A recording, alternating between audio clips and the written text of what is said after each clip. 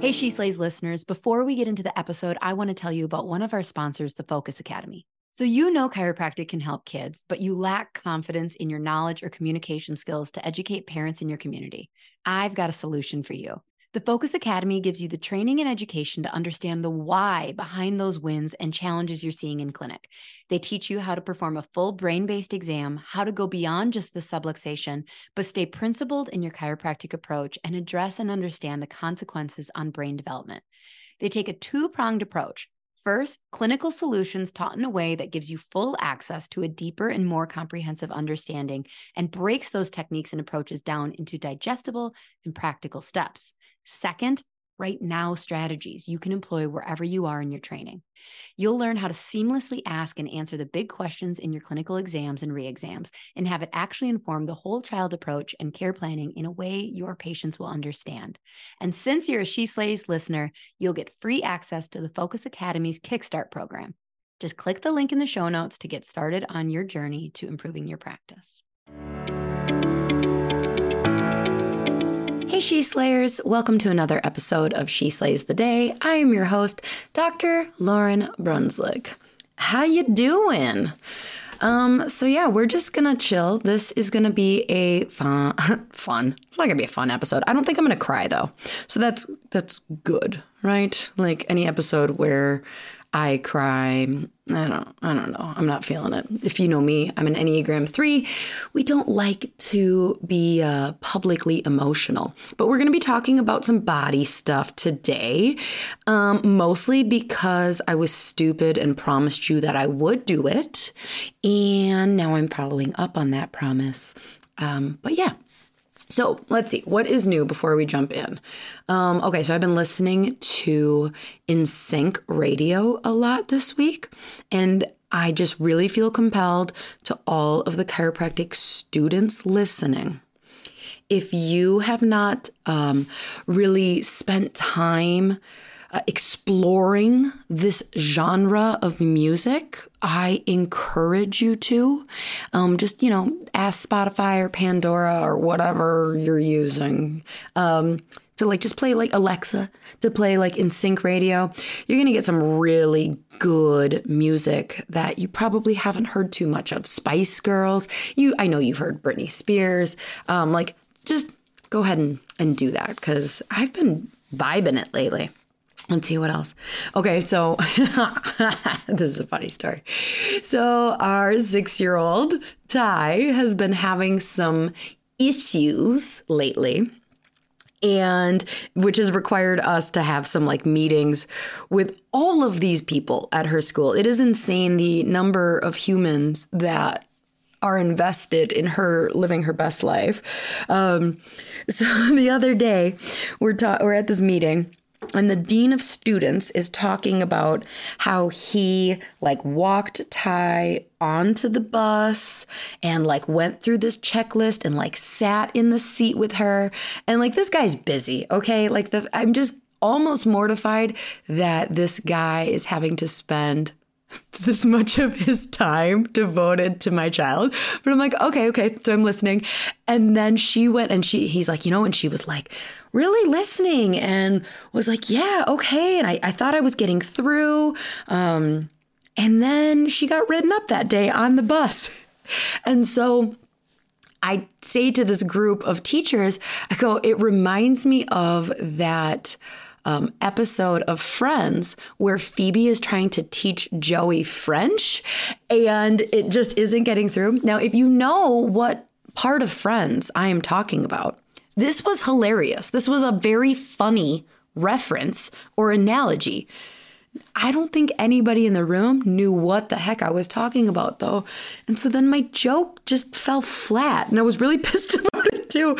I went to my office and was telling my CAs. They had the appropriate response, which is to laugh out loud, because that is such a funny moment in Friends. If you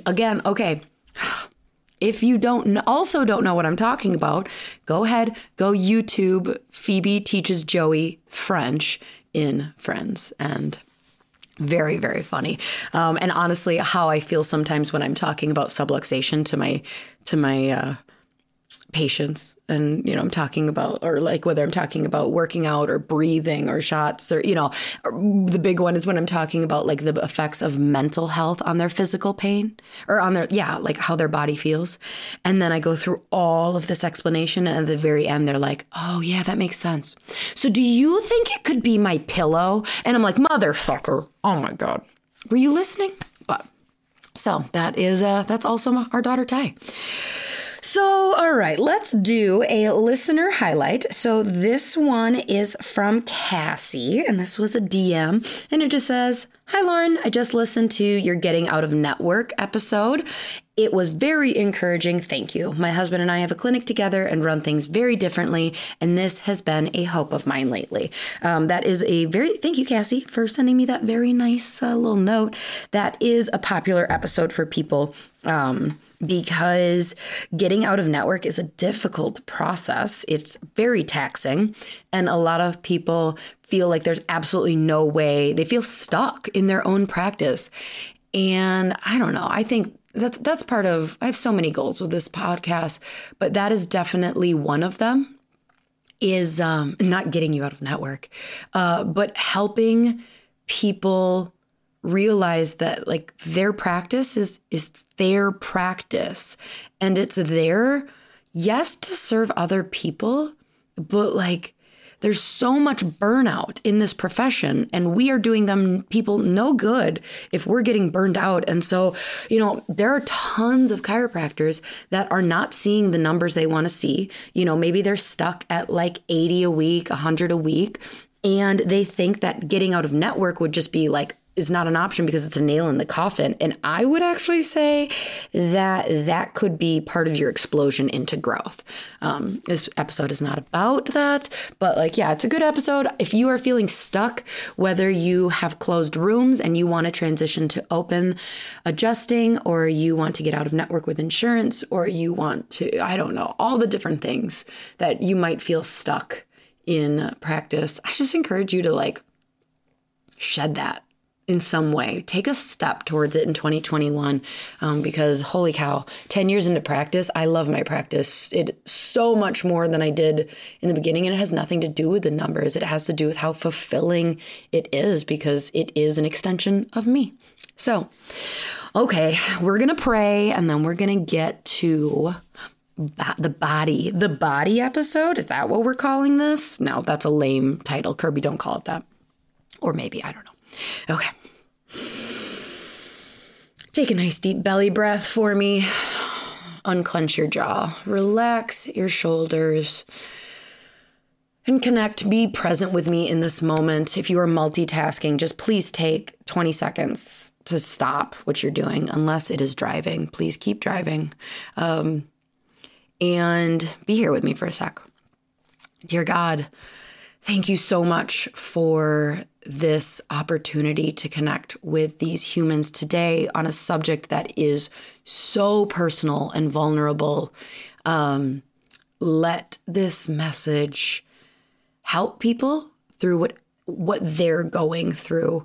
Help them see through my defense mechanisms of humor, and know that these are real issues, that they are not alone at all if they are struggling or dealing with this. Help this be a baby step for people. Help them realize that they're doing the work right now just by listening to this, and that these processes and shedding all of these layers of bullshit that we have around us as women, as entrepreneurs, as mothers, these things do not happen overnight, and this is a steady process. Just let me be the conduit for the work that you have me here to do. So help me do a good job, please. In your name we pray. Amen. Okay. So I feel like I should caveat this episode by letting you know that I am actually not a licensed therapist. I don't know if you knew that or not. Okay. I am a chiropractor. I haven't even taken a course on like mental health and body issues. I haven't even really done much therapy, so I can't even regurgitate. Well, I tried doing therapy. That's not fair. But my therapist, God bless her, I didn't seek out like a therapist specifically for like eating disorders. And so a lot of the stuff when this stuff came up was, anyways, it wasn't healthy for me. So I don't have much there. I've read some books. Not really going to reference any of that. Today, this is just about my experience, me sharing the work. I'm not going to tell you much of my story. There's episodes for that. And I do think it's important to share because the more I do, whether it's through episodes or on Instagram or whatever, the more I see I am not alone. So it's one thing when you feel like it's just you that's suffering. But when I share and you guys respond that you too feel those ways, it hurts. It hurts like if I thought, like if my daughter told me that she was having these thoughts, and that really continues the cycle. It gives me back momentum to be like, okay, no. We have to keep going. You have to keep sharing because it's not okay. I think as women, we're very okay with our own suffering. And then it's like other people, you're like, no, but it's not okay for you to do that. Like, so it also helps me process stuff faster. Once I kind of realized that there was an issue. So again, Enneagram 3 here, I'm very impatient. And so once I realized there was a quote unquote problem, I don't want to spend 10 years dealing with it. Again, impatient. So I probably will, like, if we're honest, there is no destination, blah, blah, blah. So I probably will spend an entire lifetime working on this. But the faster that I can make these leaps, it's more enjoyable, right? Like life starts to become, the more you start to shed these like, not hurdles, these burdens, these things that we just weigh on our shoulder. It's just like, can I get rid of that? And so sharing just kind of makes that happen faster. So I think that this topic goes way, way deeper than the fat versus skinny thing. Way, way deeper.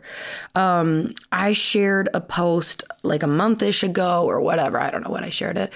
That was more specific to the way that female chiropractors have all of these rules around our body, not rules, well, but yes, rules, and all of these negative thoughts and all of these things that, we are stuck with, whether it's breastfeeding or birth or not being healthy, because we're supposed to have the most healthy immune systems in the world. We're never supposed to get sick because we get adjusted, and we're never supposed to have a C-section, because we got adjusted, and our kids are never supposed to have an ear infection because we adjust them.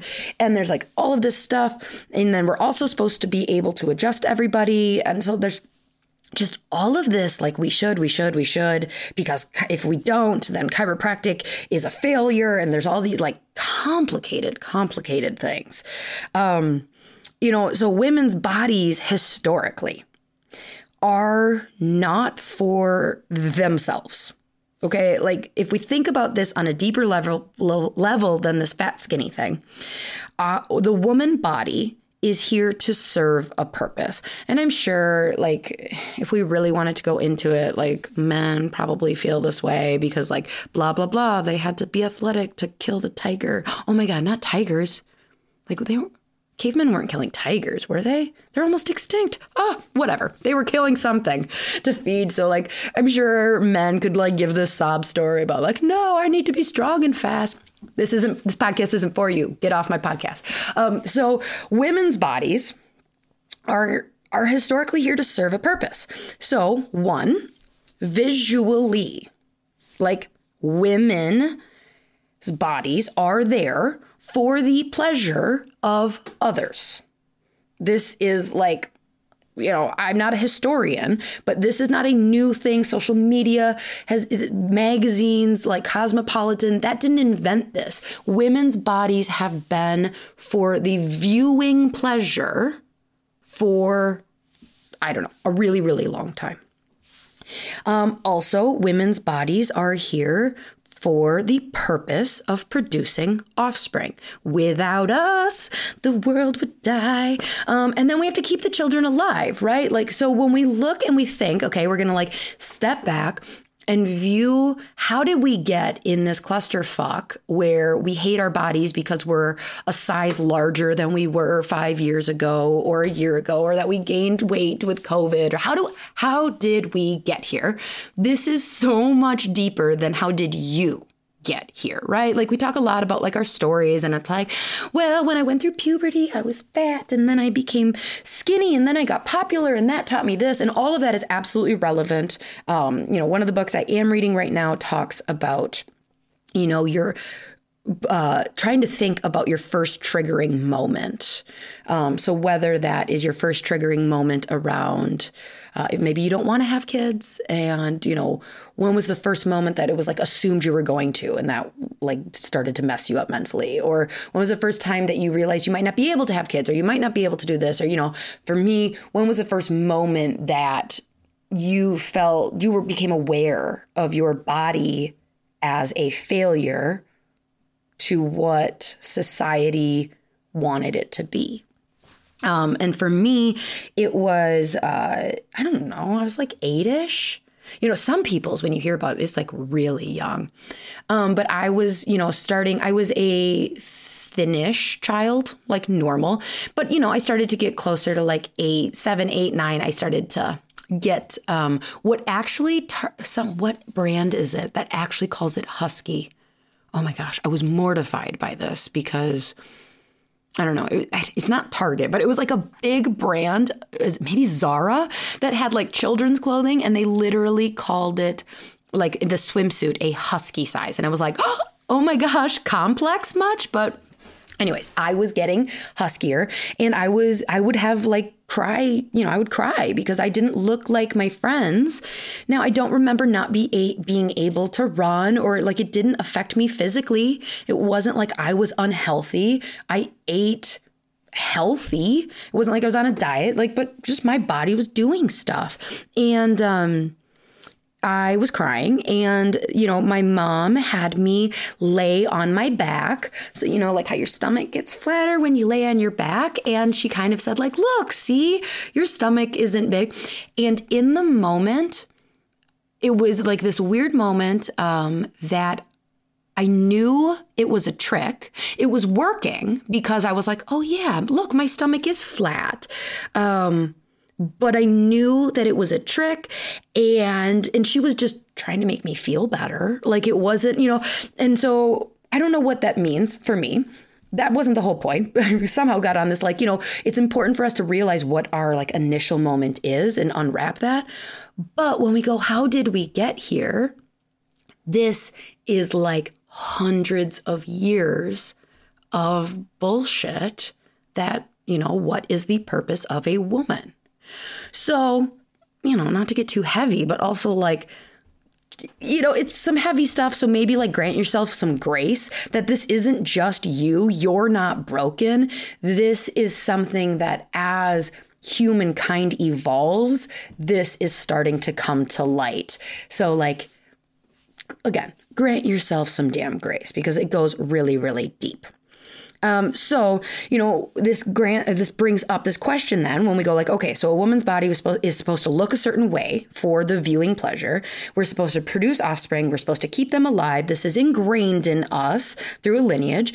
How are we supposed to feel when our body, quote unquote, fails us, of what our purpose is? So it makes sense that like, if this is in us, and we view our body as failing us, maybe you don't want to have kids. That's really hard in this society to go like, I know that my whole purpose, air quotes, is to keep humankind going. but kids aren't for me. You have to deal with a whole bunch of mental fuckery. Maybe you really want kids, but you're unable to. That's a whole cluster. Now, today, neither of those are my story, okay? So I wanted children. So I was able to like check that box for society that like, yes, I will comply and be a mother.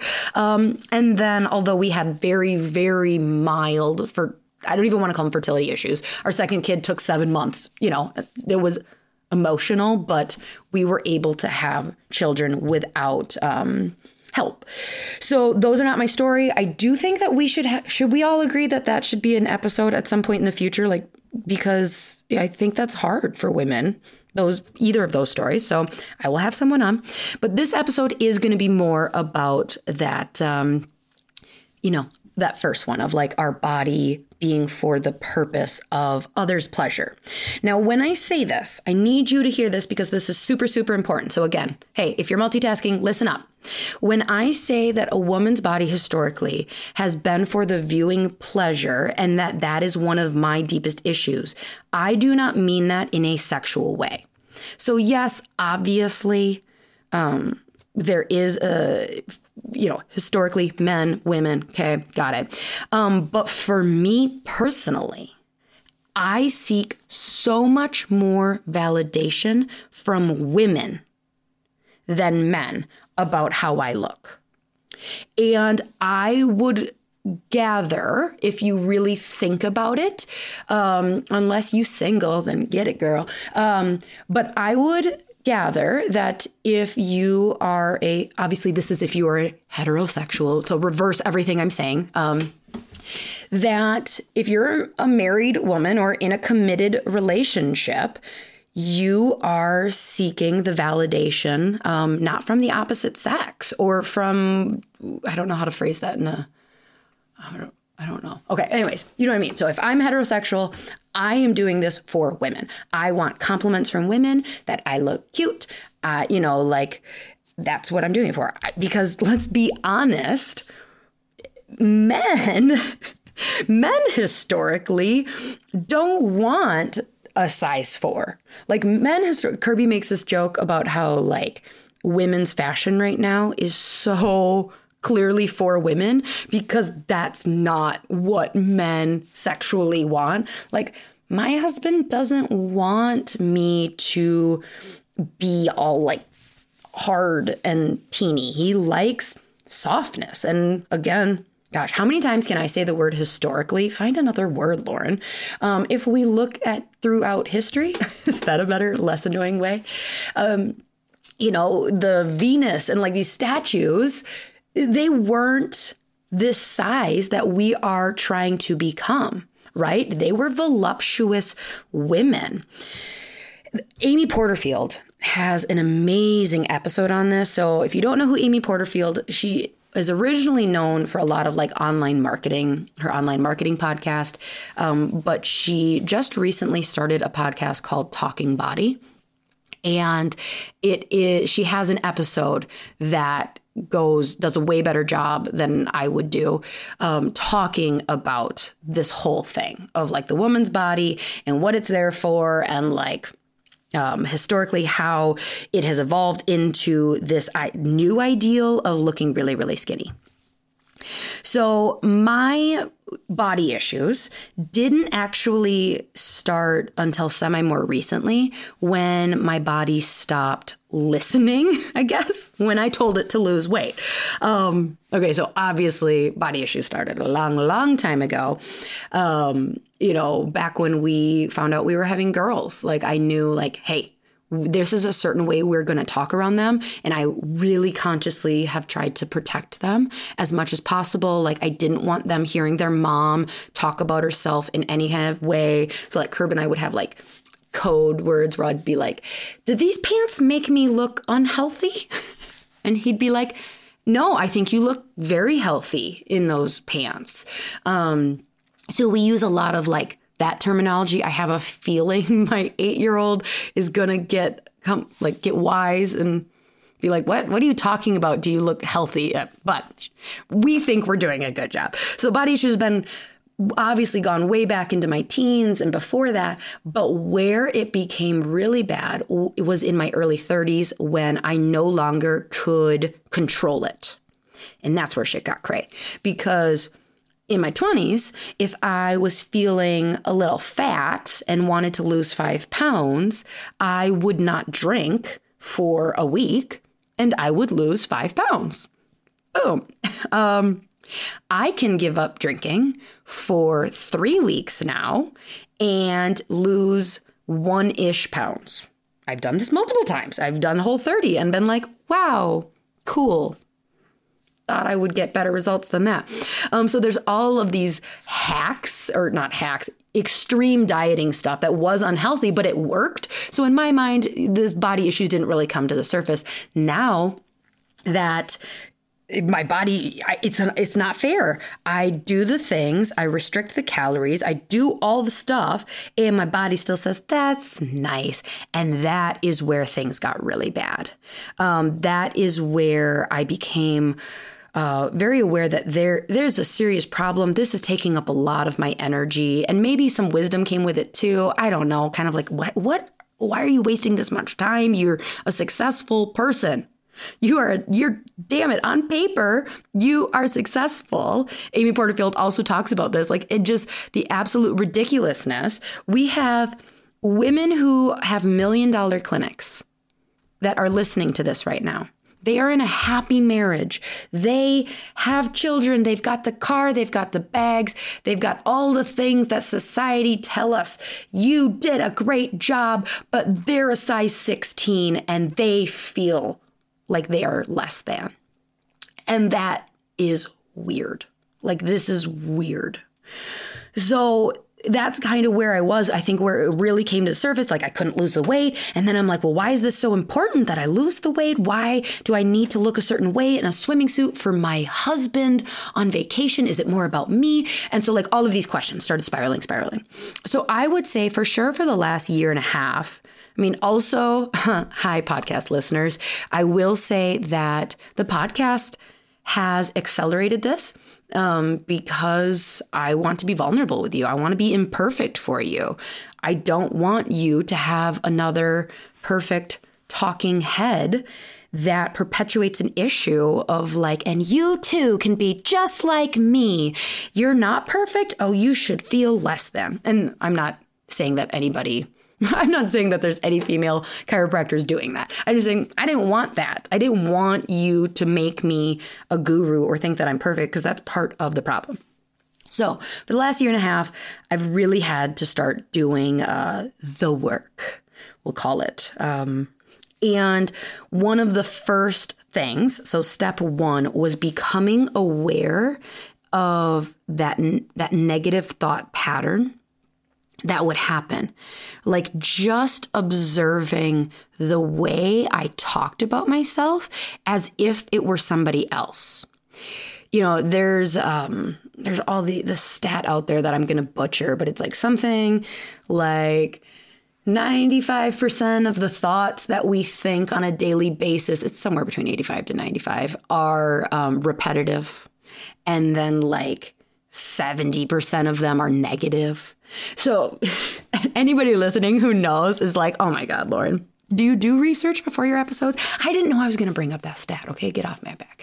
So either way, a huge amount of the thoughts that we think from day to day, from hour to hour, are repetitive. They're the same thoughts. They're not brand new spanking thoughts. And a huge percent, I know for a fact it's more than 50%, are negative. So that's kind of mind-blowing, right? Especially as chiropractors or like woke people, because all my listeners are woke. You know, that's not okay, because we realize that thoughts, you know, if you've ever read Jen Tempo, you're like, thoughts manifest. Well, crap, I'm saying I want this thing, but if I'm being really negative, how does that work, right? Like, how can I body hate myself into loving my body? And so that was kind of part of this work of like, wow, I mean, Yeah, I guess in the past it did work. And that's why I could, carry it is I could see a photo, hate myself, get super motivated, like find time to go to the gym 2 hours, do really unhealthy stuff, and then my body would perform and I would lose weight. So that's how I would get away with it for a really long time. But like I said, when that stopped working, then it was like, okay, so hating yourself isn't working. I guess I might need to try a different approach. So I started just paying attention. And, if you do the exercise of like, whoa, if someone talked to my friend that way, I would not be okay. Like I would like girl boss or girl riot. I don't know. I would break a bottle and cut a girl. If somebody tried to talk to my daughter that way or my friend that way, yet here I am just hating myself all day, every day. Yeah, just perpetuating a problem. So then 2 was I had to, once I got awareness and I knew I couldn't just extreme diet my way in because believe me, I tried, it didn't work. And then I tried a different thing and then I tried a different thing and then I tried a different thing. And I was like, maybe you need to find something more lifestyle. And we heard this, right? Like this isn't brand new. We all know yo-yo diets don't work. I saw something the other day on social media where I get all my news that said, that the medical community, like even chiropractors, because we're not in the, you know what I mean? So like chiropractors who know so much more about the body, right? Like than the medical community. So like screw them. Like we understand the body and health. What is health? And even chiropractors can't agree on one universal way that works to lose weight, right? Like my thread is full of chiropractors and we've got people telling me that intermittent fasting is the worst thing in the world. We've got people who love Whole30. We've got people and that's okay. I think that's cool. But even we can't agree that there's one thing. So like I needed to figure out for me what was going to be my thing. Like, because I couldn't keep doing this style of diet because I have something coming up. And then what would happen is there'd be so much restriction on myself that then I would just binge. So like for me, the classic that would happen for years and years is I would have a tropical vacation coming up where I was going to be in a swimming suit. So then for 1 to 2 months beforehand, I would like extreme, whatever the diet name was, just go at it. I would work really hard to lose 5 to 10 pounds. Obviously, it did get harder and harder and harder every year, even though I was doing the same things and even more extreme. And then on vacation, I mean, shit, I wouldn't even be on vacation yet. I would be like on the drive to the airport being like, boom, boom, boom. No, I'm not going to have a black coffee. I'm going to have a mocha because I like mochas. And I haven't had a mocha in 2 months because I'm only allowed black coffee. And it would start there. And then what would happen is obviously I would gain all of that weight back on vacation because I just unleashed all of the rules and restrictions. So for me, this is not an intermittent fasting episode, whatever. Intermittent fasting has not caused me to lose weight, even though I was told it would. But it does give me, it works for my lifestyle. So I don't eat until somewhere between 2 and 3 o'clock. Up until then, I just drink water, drink black coffee. I can work out. It doesn't bother me. It's actually really nice to quote unquote, not waste energy thinking about breakfast or any of that. And then I have an eating window of about 6 or 7 hours. Usually, so like during that, I don't eat a full day's meals. I did that in the beginning. That didn't work. So like it's really gotten me in touch with like, even when I break my fast, I do it typically with like a salad or a smoothie or like a broth, like a soup. I can't even do like leftovers. So if we have like lasagna, that's too heavy for me. I have to break my fast.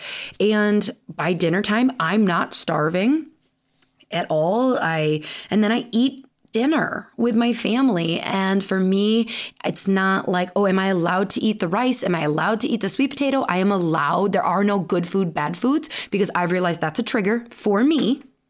That may not be your thing. Like I said, I'm not pushing intermittent fasting on you, but I've just had to find something. So then what happened is when we went into our most recent vacation in January, obviously November, it was early January, so we're coming off the holiday season. It was a really helpful thing during Christmas of like, I can have the cookie, I can't have it at 10 a.m., but that's okay. Like if I want it later, I can have it. And so that helped. When I went into vacation, I didn't eat breakfast. My family did. And I just drank black coffee. And that was so healthy for me. That was healthy for me because I didn't feel like I needed to binge. I feel good when I don't eat breakfast. So it was like, well, I'm not going to change. There aren't rules. This is just my lifestyle. That has very much helped. You know what else helped on vacation? So, okay, I don't know if I shared this with you guys that we went to a Club Med in Punta Cana in January of this year.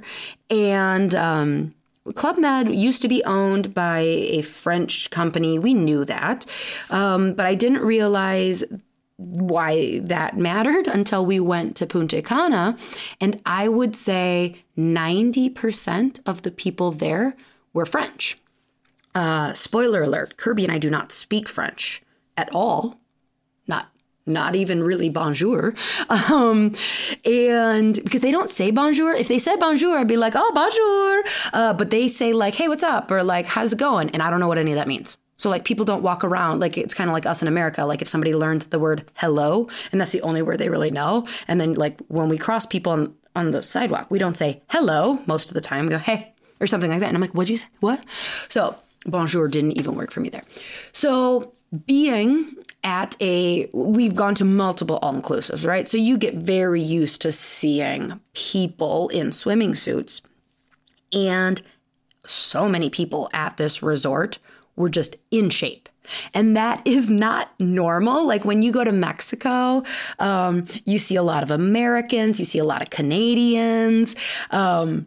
And so you're used to seeing, some people got abs, some people don't. Like you just see all this variety. But when we were at this very French resort, an extreme amount of people were very fit.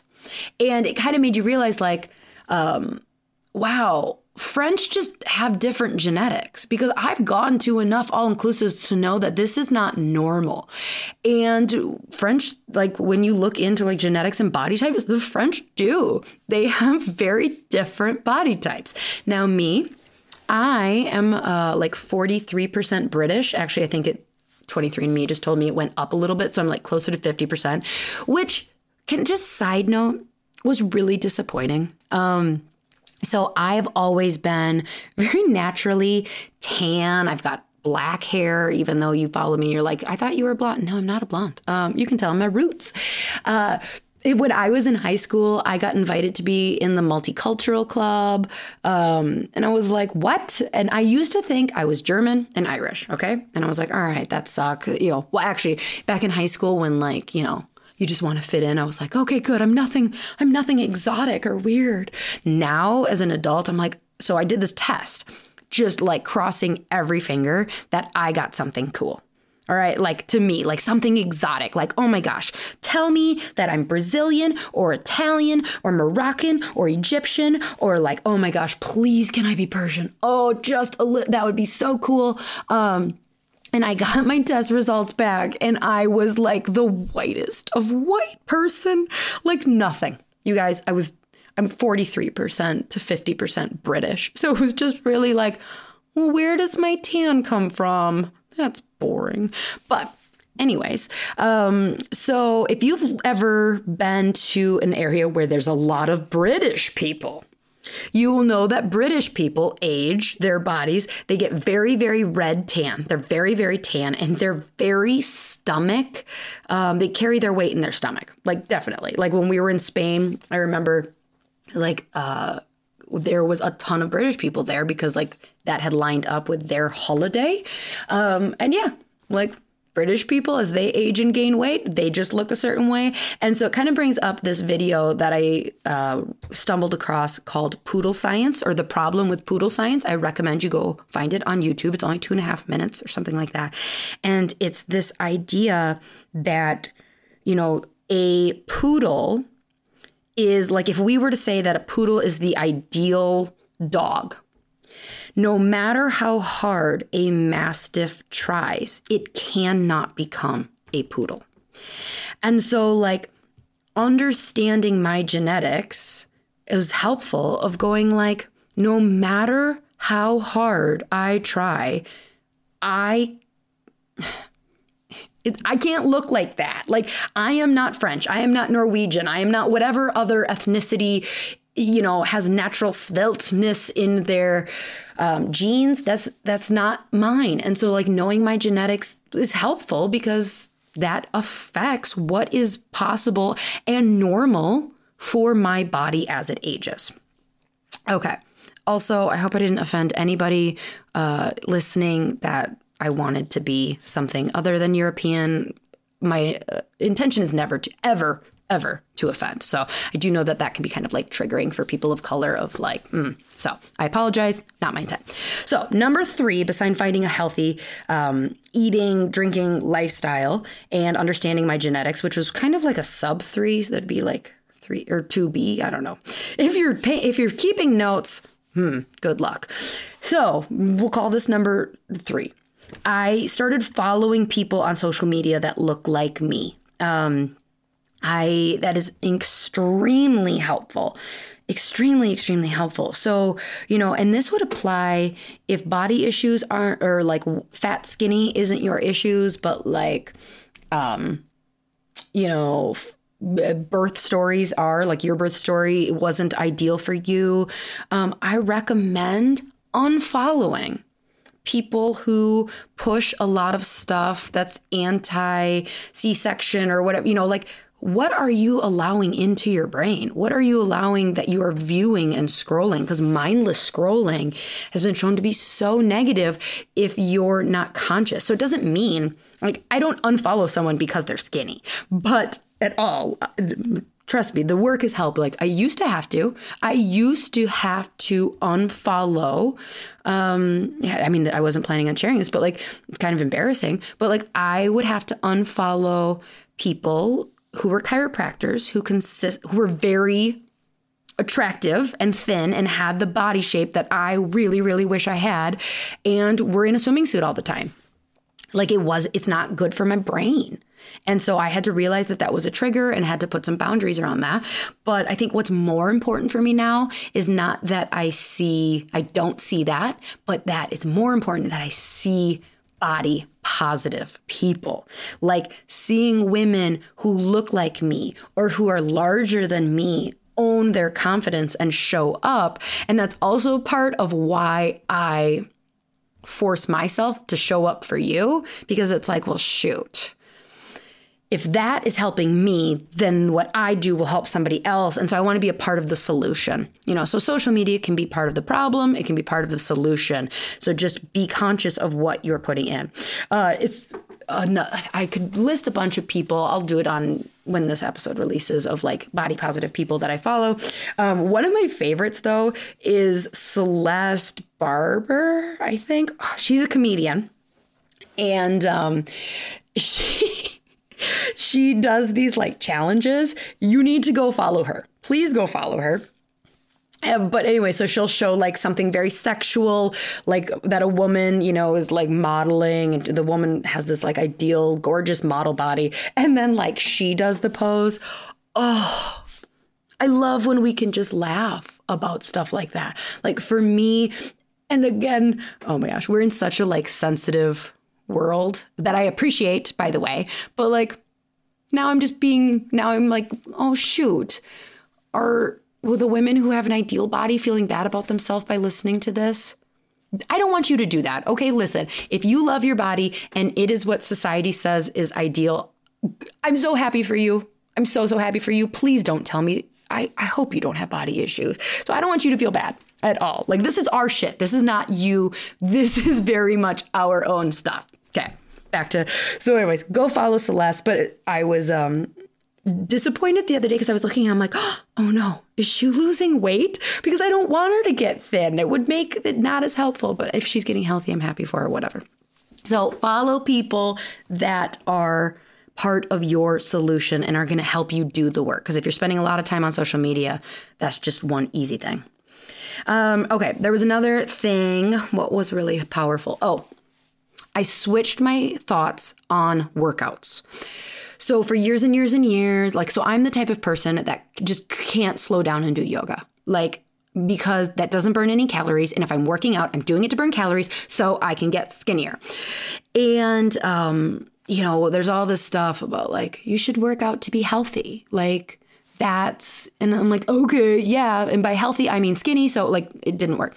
But, I don't know, a couple months ago, I was watching Sunday Morning and I think it was Sanjay Gupta. I don't know, some famous medical doctor was on, and he was talking about Alzheimer's. Now, Alzheimer's is something very close to me because I have dementia and Alzheimer's coming at me genetic wise on both sides of my family. It's a terrible, terrible disease. I saw my grandma essentially, die of it, and it's really scary. So it's like something that I, watch as research comes out. I just pay extra attention because I don't want to get it and I worry that I might. So he's talking about, what the research is saying, and I don't remember what all 5 things were. I do know that not drinking was not one of the 5 things to help prevent Alzheimer's, because you bet your ass as he was listing them, I was like, again, crossing my fingers, like, please don't say not drinking. Please don't say not drinking. I don't want to think that I have to give, like, if I continue to have alcohol in my life that he didn't. So, but one of them was berries. Okay, I remembered one. But the other one, the more important one that's pertinent to what we're talking about, was he talked about regular cardiovascular exercise. Like getting that heartbeat up, 20 minutes, 20, 30 minutes a day, or just very regularly. So not necessarily going for a walk, not necessarily doing yoga, like actual cardiovascular exercise. And so obviously this doesn't help me do yoga, but it did help me switch my thinking on why I'm getting on the treadmill, why I'm signing up for that class on vacation, like why I'm at the gym in the morning, even though I'm on vacation, why I'm waking up. Because before, the motivation to work out was to get skinnier. That's it. That was the only reason. And I would be like, and blah, blah, blah, it's healthy for you. No, that wasn't like, it didn't resonate. But now that there's this like, moving my body, like now that it's deeply personal and it's connected to something to me, like Alzheimer's, for you, it might be heart disease. Like if heart attacks come very common at a young age in your family, having that as part of the reason that you work out may be just switching that. But that has been part of my work. Is in addition, sometimes I work out to, get thinner, but if that was the only reason, like it wasn't healthy for me. So adding in an actual reason for like, this is why I am doing a run. This is why I'm doing a high intensity workout. If I burn the calories, that is fantastic. If it helps me lose a pound, cool, great. But I am doing this for a bigger picture. Okay, 5th thing, we're getting closer, guys, don't worry, is really identifying my triggers. And this is tethered to what has happened more recently. So when I promised to do an episode on what's some of the work I've done to get healthier with a relationship with my body, I was on a high, kind of like an all-time high. I've never loved my body in a healthy way when it didn't look the way I thought it should. That should, because, I've loved my body. Like when I got real skinny for my wedding, I was like, yeah, girl, get it. But I've never loved my body when it wasn't what I wanted it to look like as much as I did in like November, December, January was kind of at a high. And that's when I promised, like, all right, I'm going to share with you how I got here to the top of this mountain. And then between then and recording this episode, I slid all the way down that mountain into a low that I don't know if I've ever been, because with awareness, before it wasn't that like these were new thoughts when I spiraled backwards into body hate, body loathing. I hated my body for years and years, but it was just the normal. So it was like, I don't know, another day, another bad photo. What you gonna do? But when you go from a high to a low, that low feels really, really low. And so when I started to when I stopped crying, I started to reflect on like, okay, in a very nice way. Like, so I could have beat myself up and been, not physically, but I could have verbally beat myself up and been like, you loser, you're an imposter, you're telling people on social media that you love your body, look at you, you're okay, right? Lots of lies. I could have done that. I had to consciously go, whoa, that's mean. I'm not going to talk about myself this way, but I am going to, with grace, reflect as to how I possibly got here so I can just make this part of the work and improve in my story. And so again, I look back at the previous couple weeks and there were triggers. There were moments that definitely contributed. It wasn't just that day looking at myself in the mirror at the gym that caused it. It was a lead up to that. And I think that however no matter what kind of mental health disorder or dysfunction that you may feel you have, whether that is ADHD or depression or panic attacks or body dysmorphia or whatever it is, I would guess, and this is truly me just guessing, that like if you fall into a deep state of depression or your anxiety gets really bad, you can kind of look back at the last month or week or 2 weeks and go like, okay, I can kind of now in hindsight see that I was traveling down this road. Now I'm not really sure what to do different when I see those triggers next time. So like, for instance, for me, I went shopping at a boutique. I tried on I needed new jeans because damn Gen Zers told me I'm not allowed to wear skinny jeans anymore, but also fuck them. Like, never mind. I'm going to wear what makes me feel good about myself. But in that moment, I wanted a non-pair of skinny jeans because that's all I own. So I had to try on a bunch of jeans.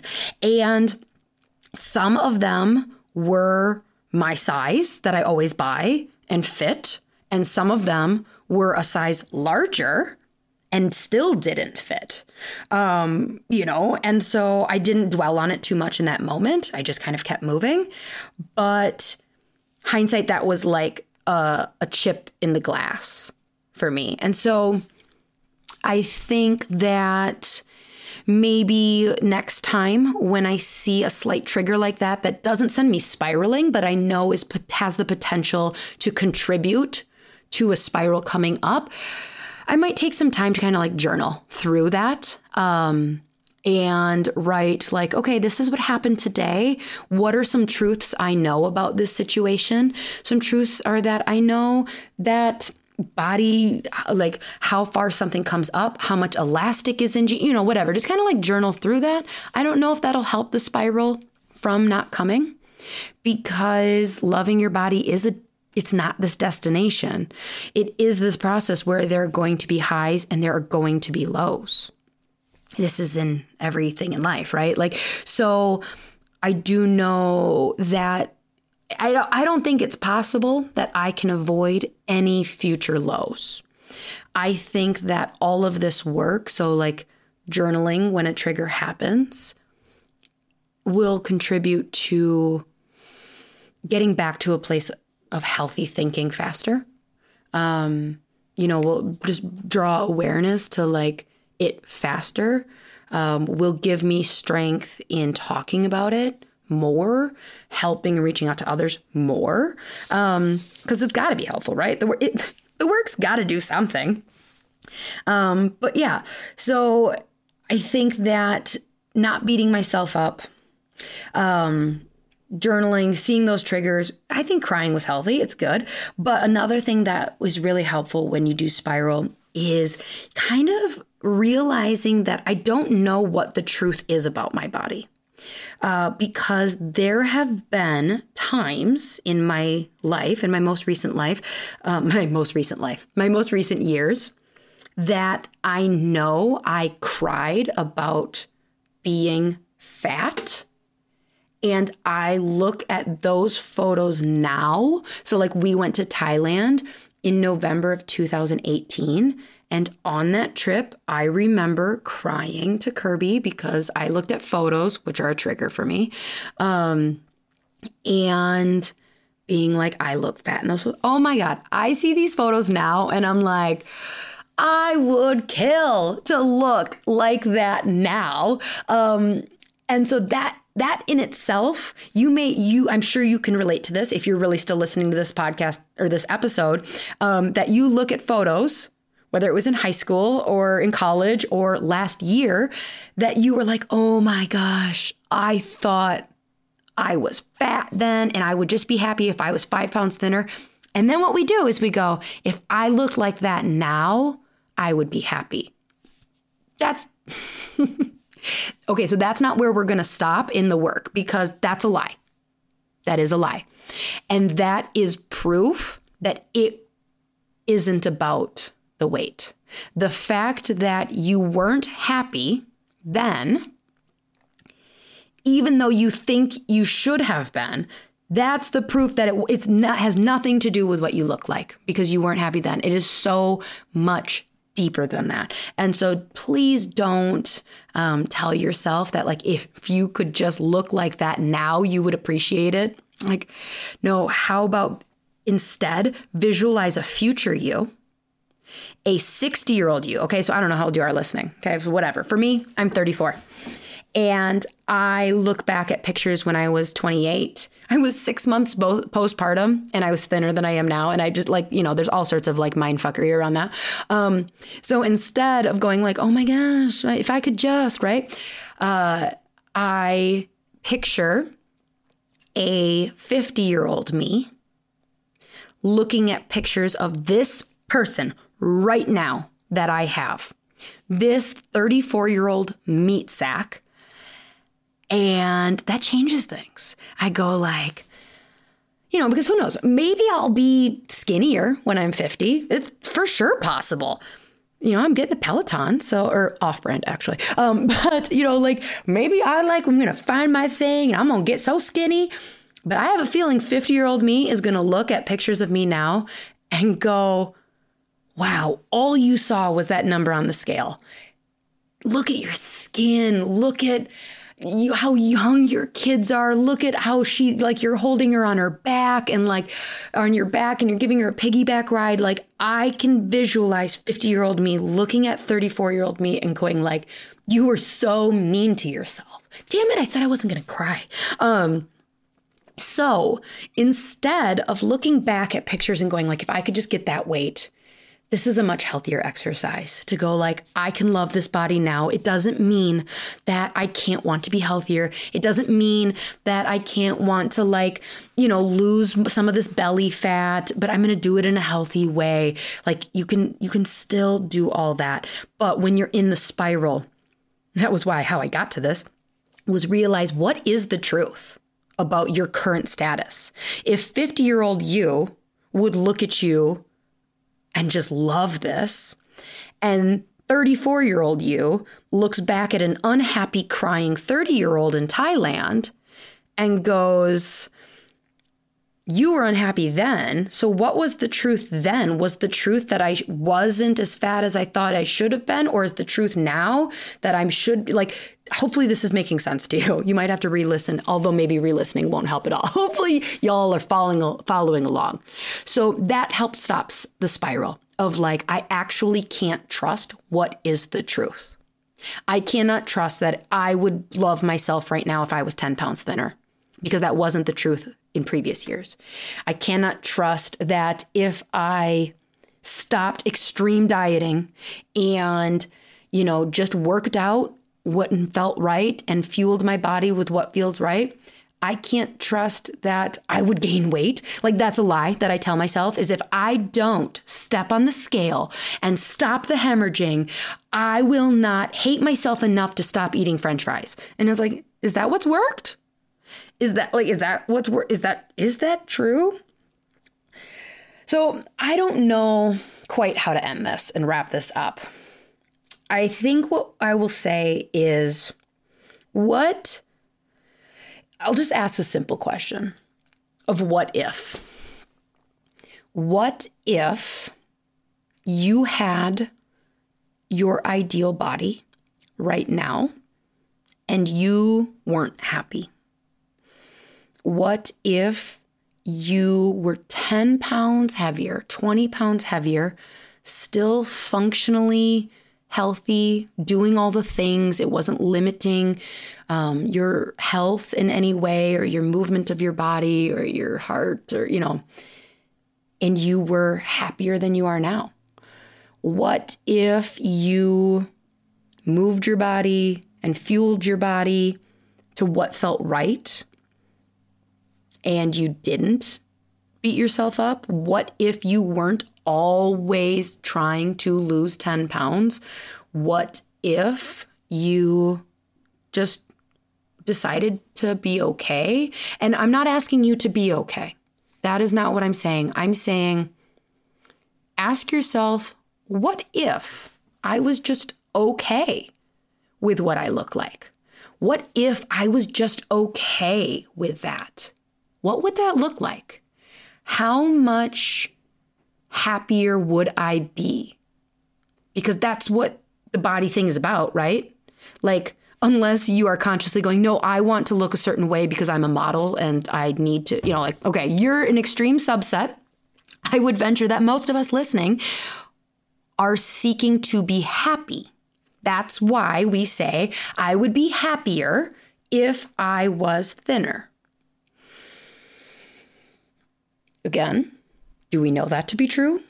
Is that the truth from the past? And what if you decided to be happier now? Like, what if you didn't hate your body? Could you be happy right now? So just what if you could be okay? I think that is the first step in all of this. It's not jumping to being okay. It's just saying, like, what would that look like? What would my life look like? What would my thoughts be like? What would trying on clothes be like? What would looking at pictures of our family, a family portrait session, look like if I didn't go, oh my God, that double chin? Like, would I see my children differently? Would I view my body? What if I viewed my body as like awesome that it can run a half marathon? Like, yeah, I'm size 10 and I run 13 miles. You're size 4 and probably you can't run 3. Like, what if we just like viewed our bodies, these awesome things? Maybe you can have kids, like, what if you're like, that is so cool that I get a regular period and not everybody gets that? Like, what if?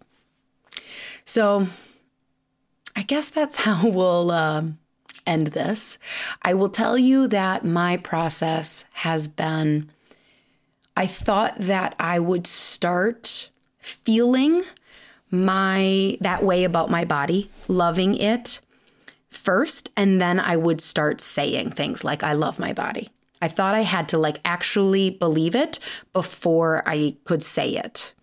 And I will tell you that a lot of my progress has come from flipping that script of going like, I'm just going to say, I love this body and I'm grateful for it. And it starts kind of as a lie, but you say it and I will tell you what, you do start believing it. So for anybody who this episode has resonated with, I would love to hear from you. It helps it helps a lot. You have no idea how much your feedback helps me show up vulnerably and honestly and not feel like I'm doing this from a purely selfish perspective. So I hope that has helped, and I love you so much in your journey. And I know that whether you're dealing with body issues, fertility issues, birth issues, height issues, acne issues,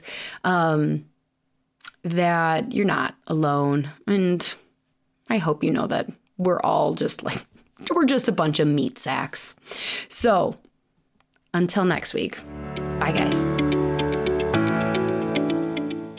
Hey, She Slayers, are you looking to get your team off the phone and streamline your front desk so you can spend more time doing what you love? Sked has exactly what you're looking for. They will automate all your appointment reminders, missed appointment reminders, reactivation campaigns, allow you to have two-way texting with your patients. Plus, they have a very cool app that your patients are going to love. The app alone saves chiropractors tons of time because it gives patients the flexibility to move appointments to a time that works better for them. Don't worry, you won't lose control of your schedule because you'll have access to all the parameters that keep you still in control. Plus, there's overbook protection, so your schedule won't get out of hand. Sked was created by a chiropractor for chiropractors, so you can rest assured that you're getting the absolute best system for your office. Dr. Eric Kowalski is committed to the chiropractic mission, and he works closely with his developers to always be innovative so that we have the best system available.